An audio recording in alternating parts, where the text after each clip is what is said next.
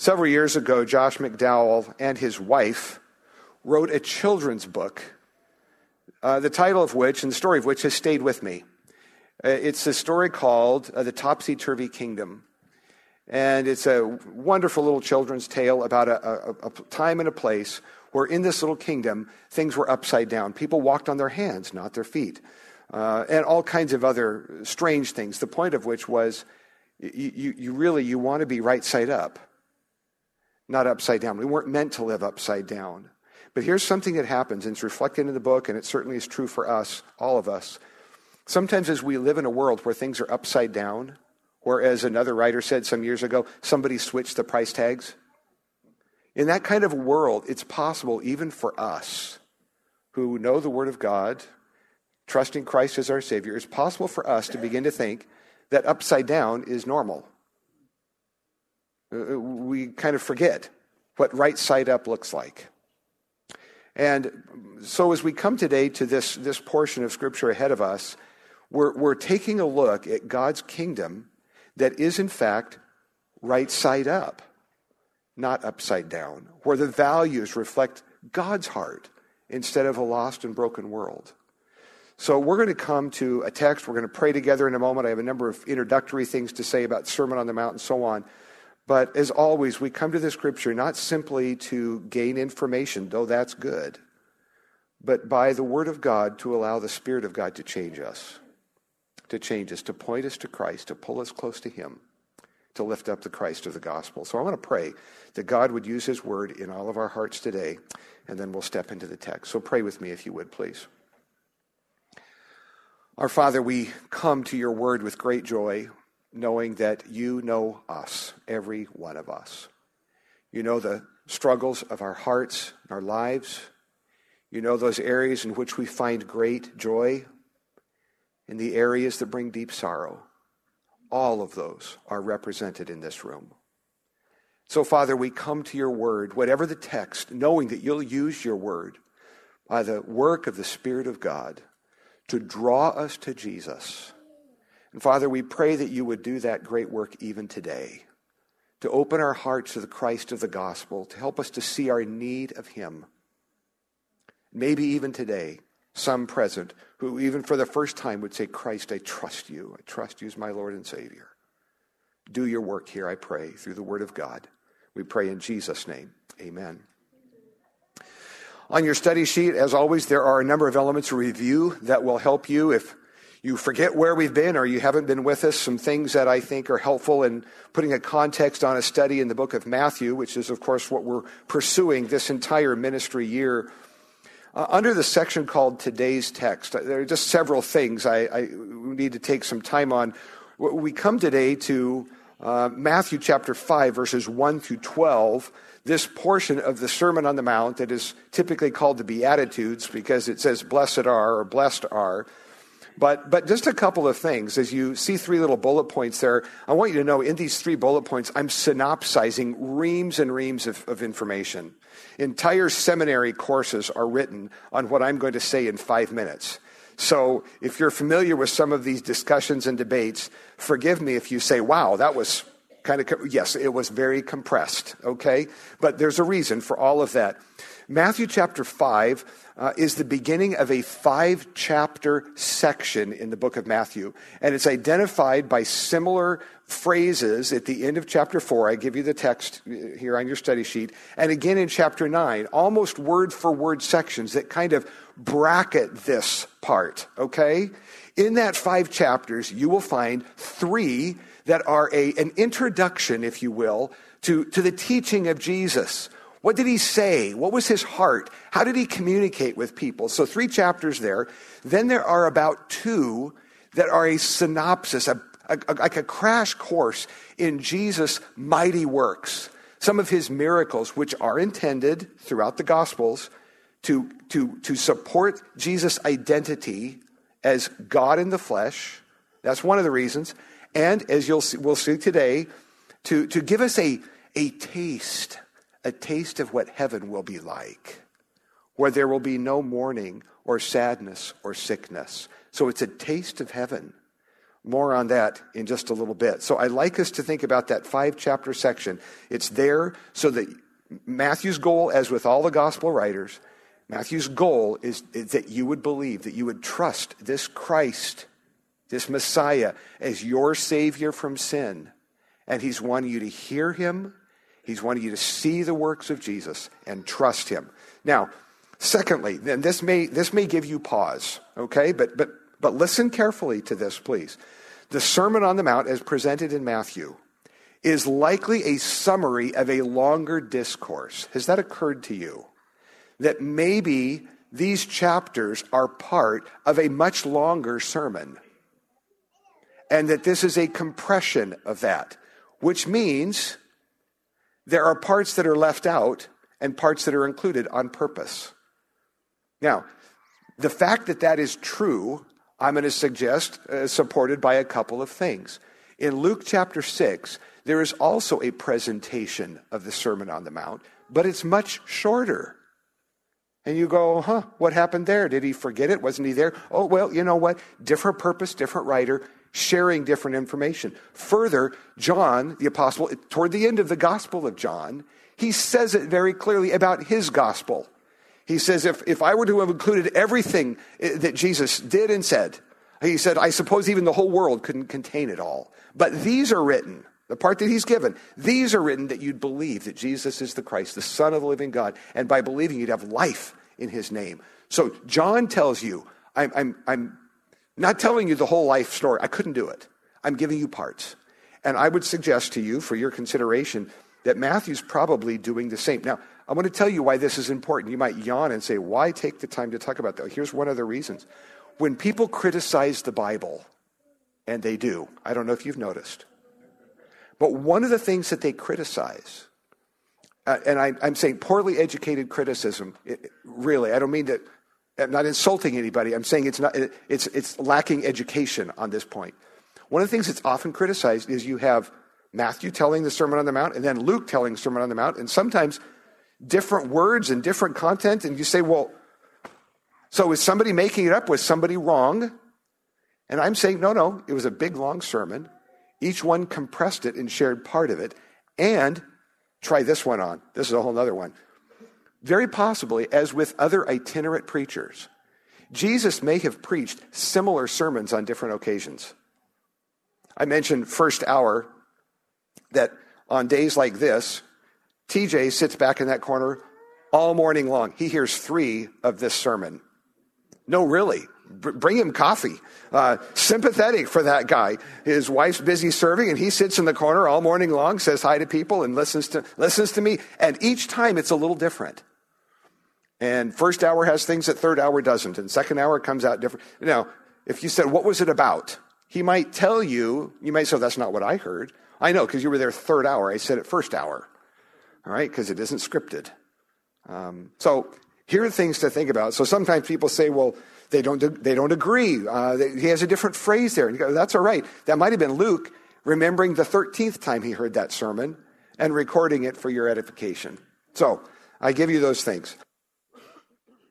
All right. So second bullet point. The first, of course, of 5 major discourses. Now, third bullet point, and this is so important because a lot has been written about the Sermon on the Mount in general and the Beatitudes, but introductory stuff. Sometimes people have said the Sermon on the Mount and the Beatitudes are for another day, another time. They're about God's kingdom. Jesus is telling us about this future kingdom, which we've identified as a real kingdom, a literal kingdom, and a kingdom that's yet to come. And people have said, this is all about life in that kingdom. It's not for today. And I beg to differ. All right? So I'm not going to get into all the reasons for that, but I'm going to say this. Yes, these things I think are values that will be fully lived out in another day and another time. But they are for us today. They are. They're inbreaking of the kingdom of God into our lives today. And as citizens of God's kingdom, I think they do represent values that are right side up, not upside down. And we do well to pay attention. So, there's my introduction. You all right with all that? If you'd like to take the college course or seminary course, you can, and have at it. Well, I want to read the text. And we'll step into it here together. Matthew 5, then, 1 through 12. as together we hear this portion of God's word.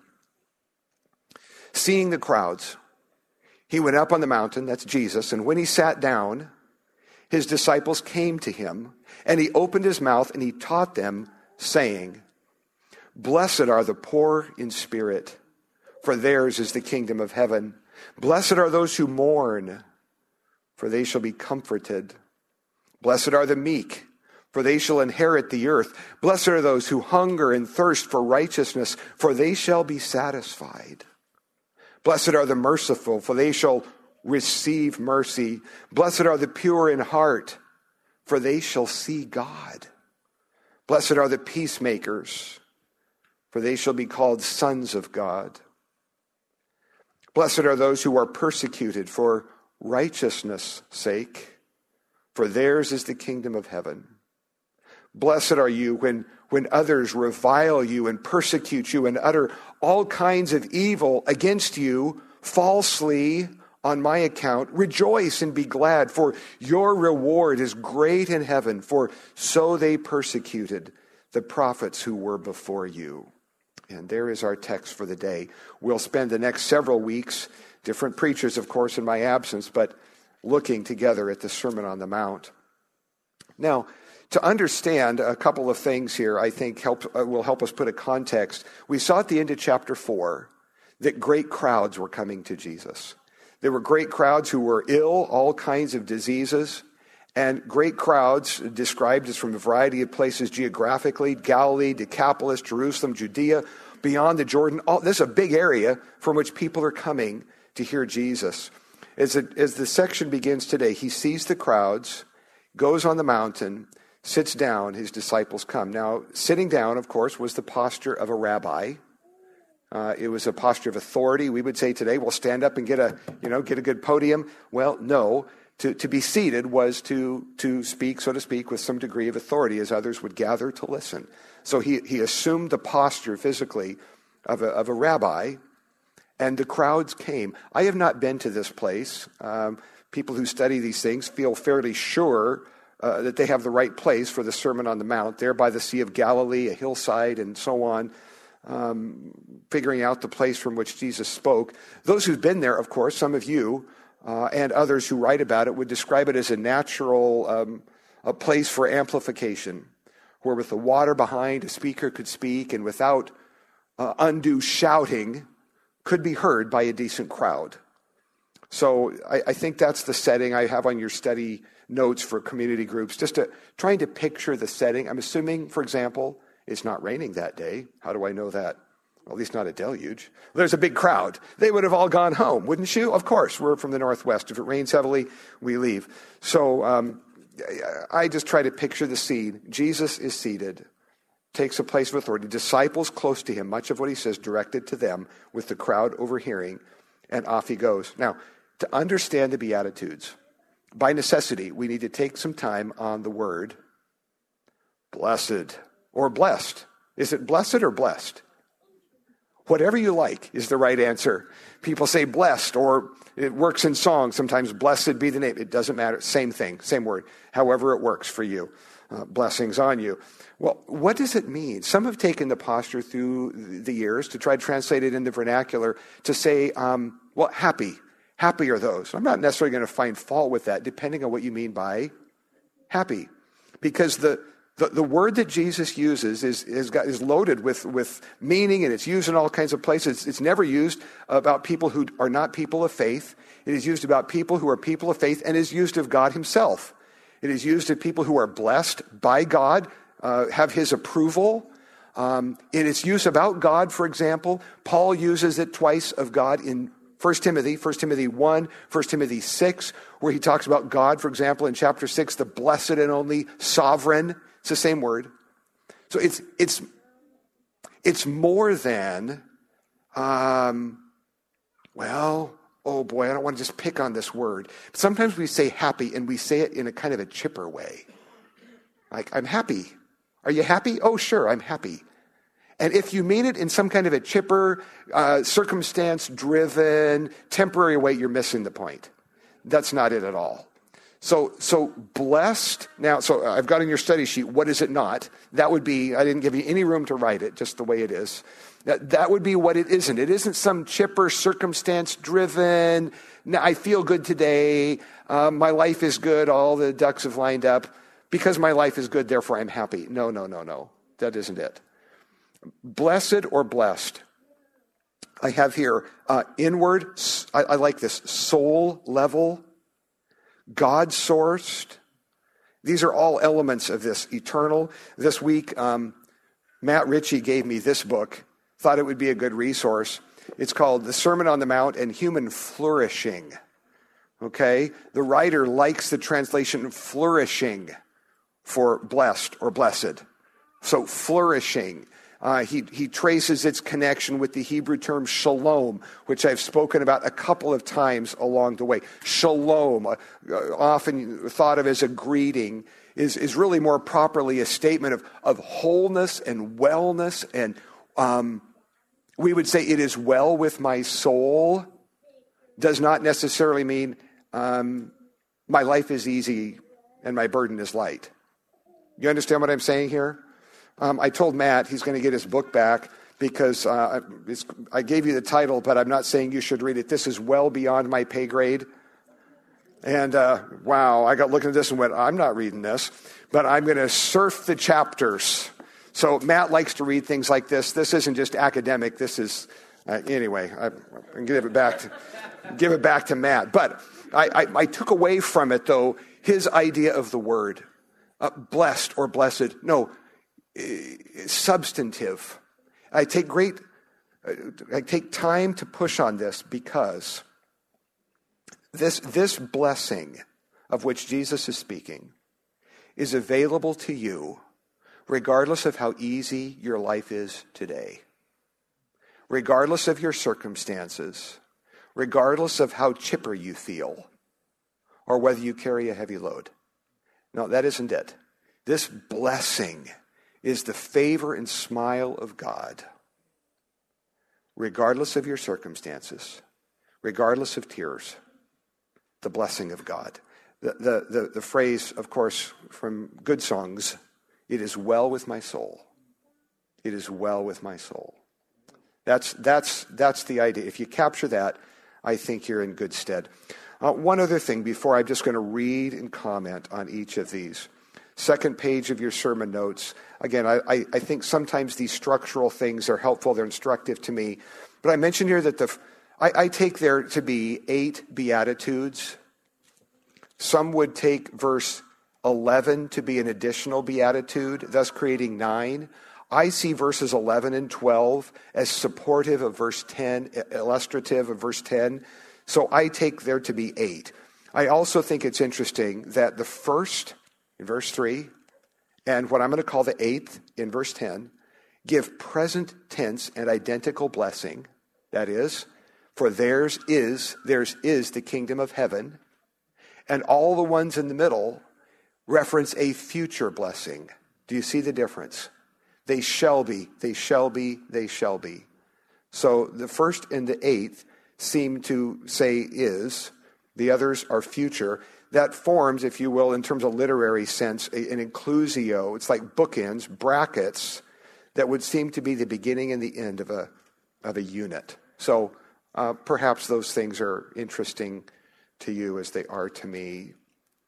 Now, I want to read through these, and then I want to talk about them just a bit, okay, even at the conclusion. There are several things I want to say about them as a unit. But under this category, who are the blessed?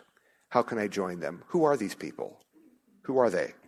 Well, I see a relationship between them rather than just simple words. So Jesus opens his mouth and he says these things. Blessed are the poor in spirit, for theirs is the kingdom of heaven. Who are these people?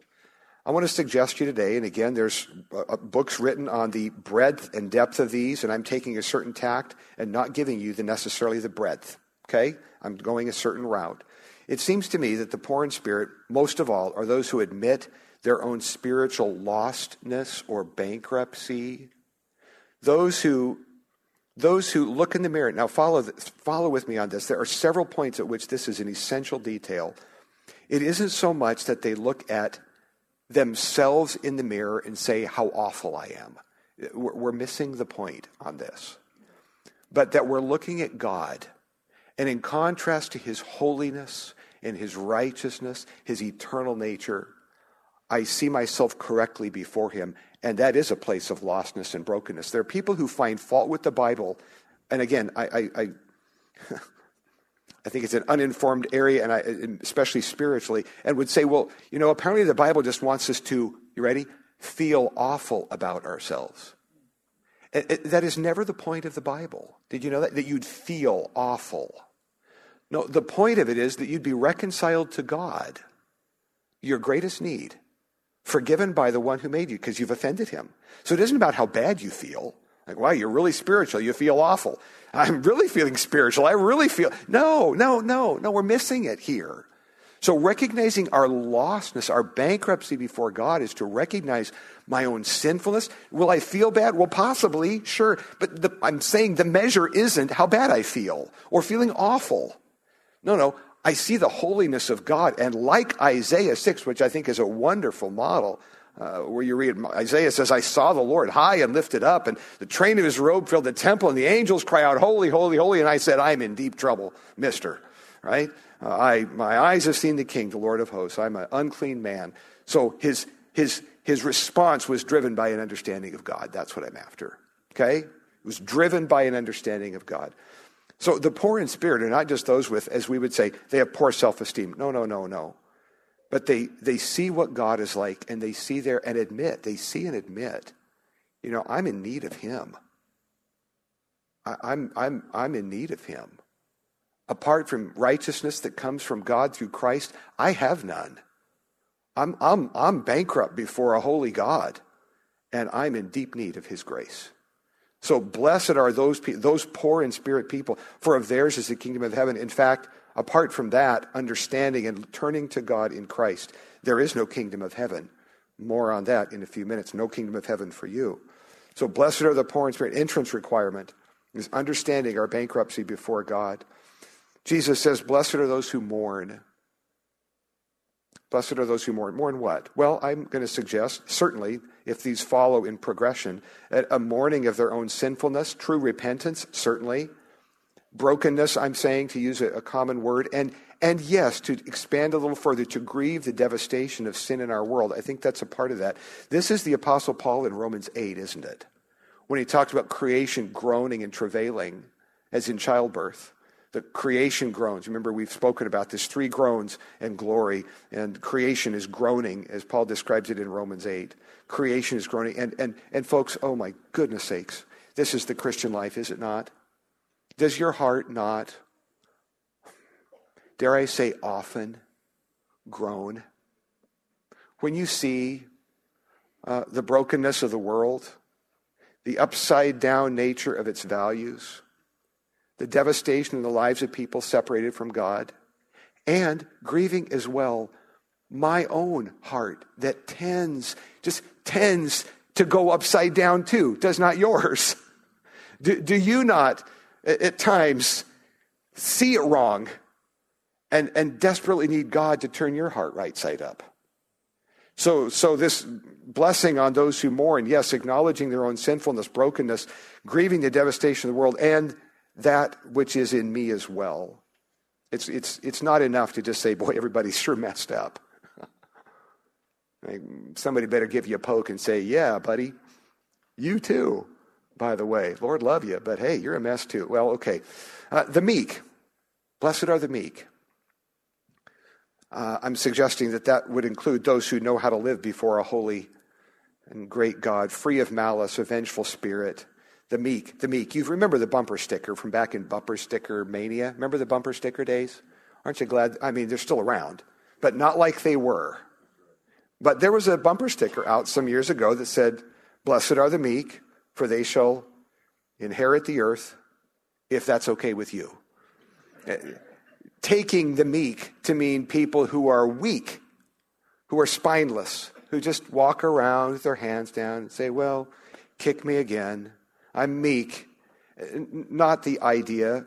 Of course, in weeks ahead, I know there's a sermon coming up in the queue about humility, where we're going to spend some time talking about humility. What is it? How do you know if you have it and if you don't? What's it look like? How do you recognize a humble person? Probably not in the mirror, but nonetheless, meek, humble. I think there's a great connection between the meek, those who know how to live before a holy God. They recognize their sinfulness, the greatness of God, and it has an effect on their spirit. Blessed are those who hunger and thirst for righteousness, for they shall be satisfied. I put on here, certainly I think there's a personal nature of this, longing for a righteousness they need and don't have, a righteousness that comes only from God through faith in Christ, of course, his death, burial, resurrection, that righteousness, but I think ultimately a longing for heaven. If you are one of those who sees the brokenness and lostness of the world, and maybe up close and personal because it's not only in you, but as you look at your own life and people you love, I think this is a longing. Stay with me on this. I can't tell you how profoundly this speaks to me. A longing for another day when what's broken is fixed. Do you live with that? Those who hunger and thirst for righteousness. I find my mind often drawn to 2 Peter 3, where Peter's describing another day, a new heaven and a new earth, he says, in which righteousness dwells. And I really believe that a child of God who's walking in some kind of step with the Spirit and hearing the Word of God and informed by Scripture, I think that with all of these, yes, but here maybe I identify with it in a little stronger way. A longing for the day that my heart is permanently right side up, and the world is too. I'm grateful that day's coming. I'm grateful. Blessed are the merciful, for they shall obtain mercy. They're merciful to other people because they know they've received it. Judgmental people, as we'll talk about in a couple chapters, chapter 7, who are they? What are those? Well, I'm guessing one thing is that they don't know that they've received mercy.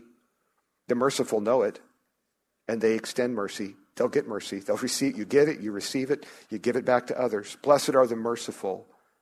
They shall receive mercy. I like that. Blessed are the pure in heart, for they shall see God. I want to suggest that involves rejecting hypocrisy, seeking to live genuine, holy lives in grateful response to God's grace. The pure in heart.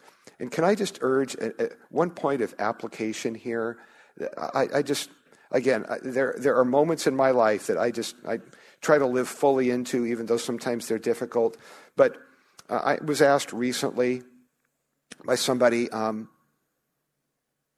if it's okay to tell God exactly how you feel. You ever wondered that? And part of my answer was longer substantive answer, but my brief elements included, well, I hope for one that as you speak to God, that you do so in an appropriate manner.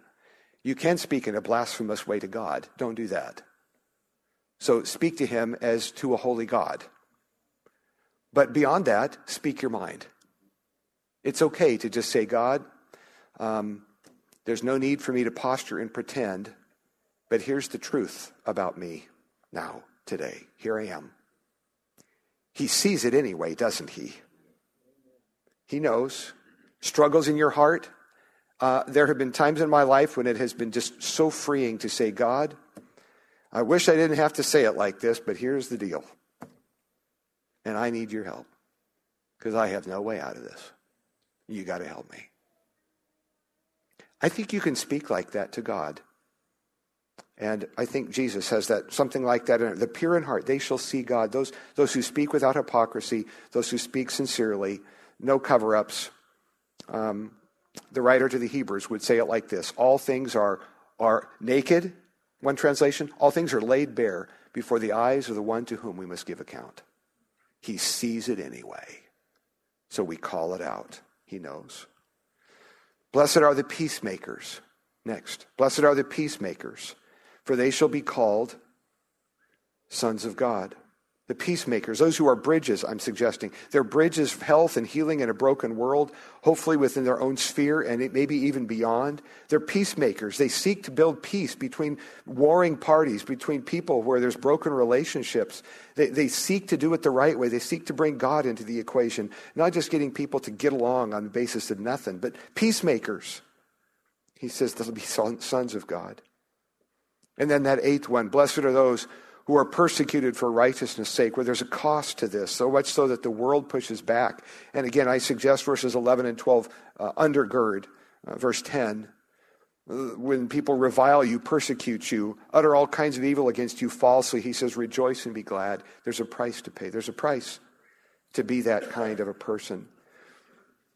Now, there are a couple of things I want to say. That's a very, very rapid treatment, and books are written on each of these, and for our purposes, I knew I could not do beyond that. But I want to say a couple of things here. First of all, I want to repeat what I said earlier. I believe that these are God's right-side-up values that will characterize a coming literal kingdom and the eternal state. Okay? Just giving you a couple of things, if those what I just said makes sense to you. But values that represent what you could call the kingdom of God. And you say, well, then it's for there. Well, yes, fully lived out there. And yet for today as well, little bits and pieces breaking into this world through people who know and follow Christ. Little bits of righteousness. And every now and then, you know what I mean? On the news, there's a good story. You know what I mean by that? You go, wow, there was a little bit of justice or a little bit of righteousness, or it's a little glimpse of another day where it will all be like that, all be fixed.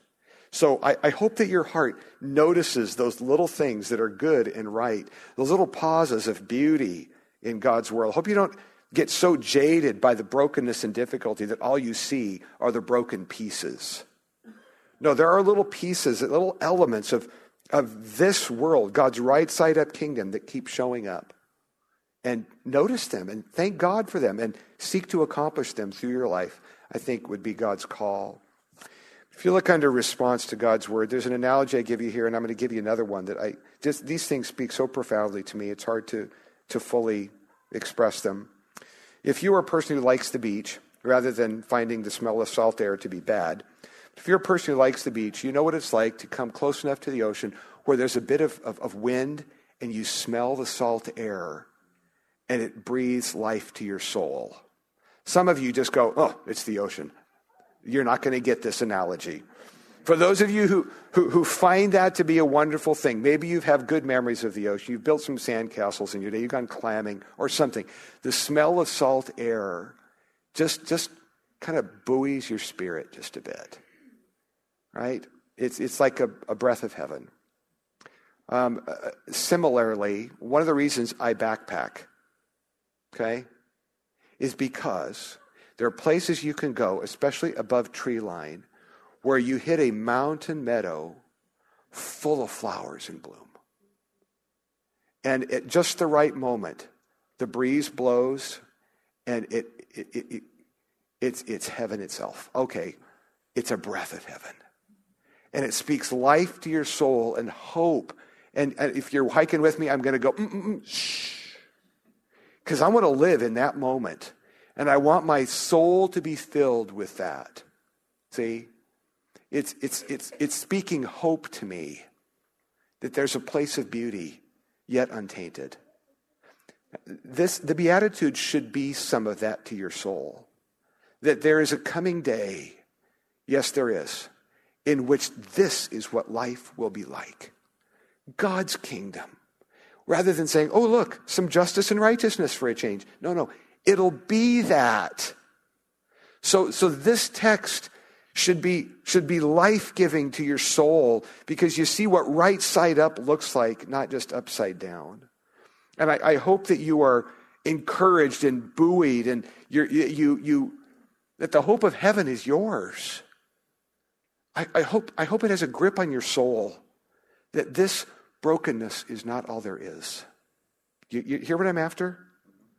A breath of heaven, a breath of heaven, a longing in our soul. I think that longing in our soul for that day is a work of the Spirit of God that gives us the ability to go another day here, climb a little higher, pick it up again in the morning and go, because you know that other day is coming. You sense, you feel the breath of heaven. Now, I've got to say this too. That day, that kingdom day, that other day, is for those who today know Christ as their Savior. See? Those who know their spiritual bankruptcy before God, and they know that they need a righteousness that they do not have.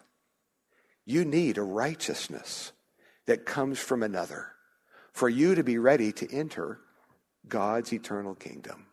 Okay? That's why Jesus died on the cross for your sin. To pay the penalty for you that you owe a holy God. He lived a righteous life you have not lived, nor have I. So that as I trust Christ as my Savior, my sin placed with him on the cross, and his righteousness available, his righteousness wraps around me, the one who has none, so that I can be called a child of God. See, that's the gospel. It is. So Jesus is describing a day that I hope you'll be there for. And if you are, it's not because you deserved it, because you're just so jolly good and nice. If you're there, it'll only be because you have received Christ as your Savior. He is your entrance into God's kingdom. Okay? If you want to talk further about that, get a hold of me. I'd love to chat with you about that. Others here would as well. But I hope that you're there on that day. Well, there are other elements we could talk about today, but I'm going to leave it at that. And I'm going to invite you to stand with me, and I want to pray for you.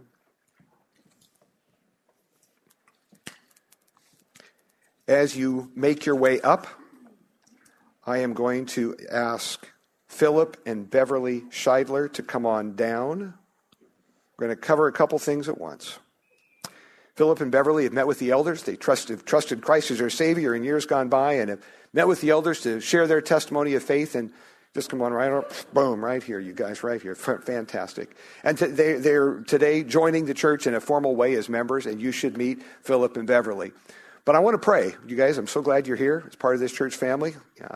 We want to pray for them and want to pray for us, for God's work in all of us. But join me, and I'll say a word at the end here as well. Father, thank you for the morning. Thank you for your word. Thank you for the breath of heaven that blows into our hearts and gives us hope. This world is not all there is. Thank you for this. Father, I pray for any who felt that nudge of the Spirit of God today, drawing them to faith in Christ. And Father, I pray that they would respond to that work of the Spirit of God, by trusting Christ as their Savior from sin. And today, maybe, would be the day they'd be born again by the Spirit of God.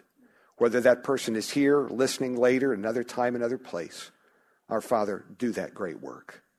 Lord, for Philip and Beverly, thank you so much for bringing them to us. Thank you for how you've cared for them through their life, brought them to faith in Christ, and brought them here to the fellowship of Sunset Bible Church. And pray that you'd encourage them by all of us and us by them, as together we serve the purposes of God in our generation. Thank you for this morning. Care for us as we go from here. In Jesus' name, amen.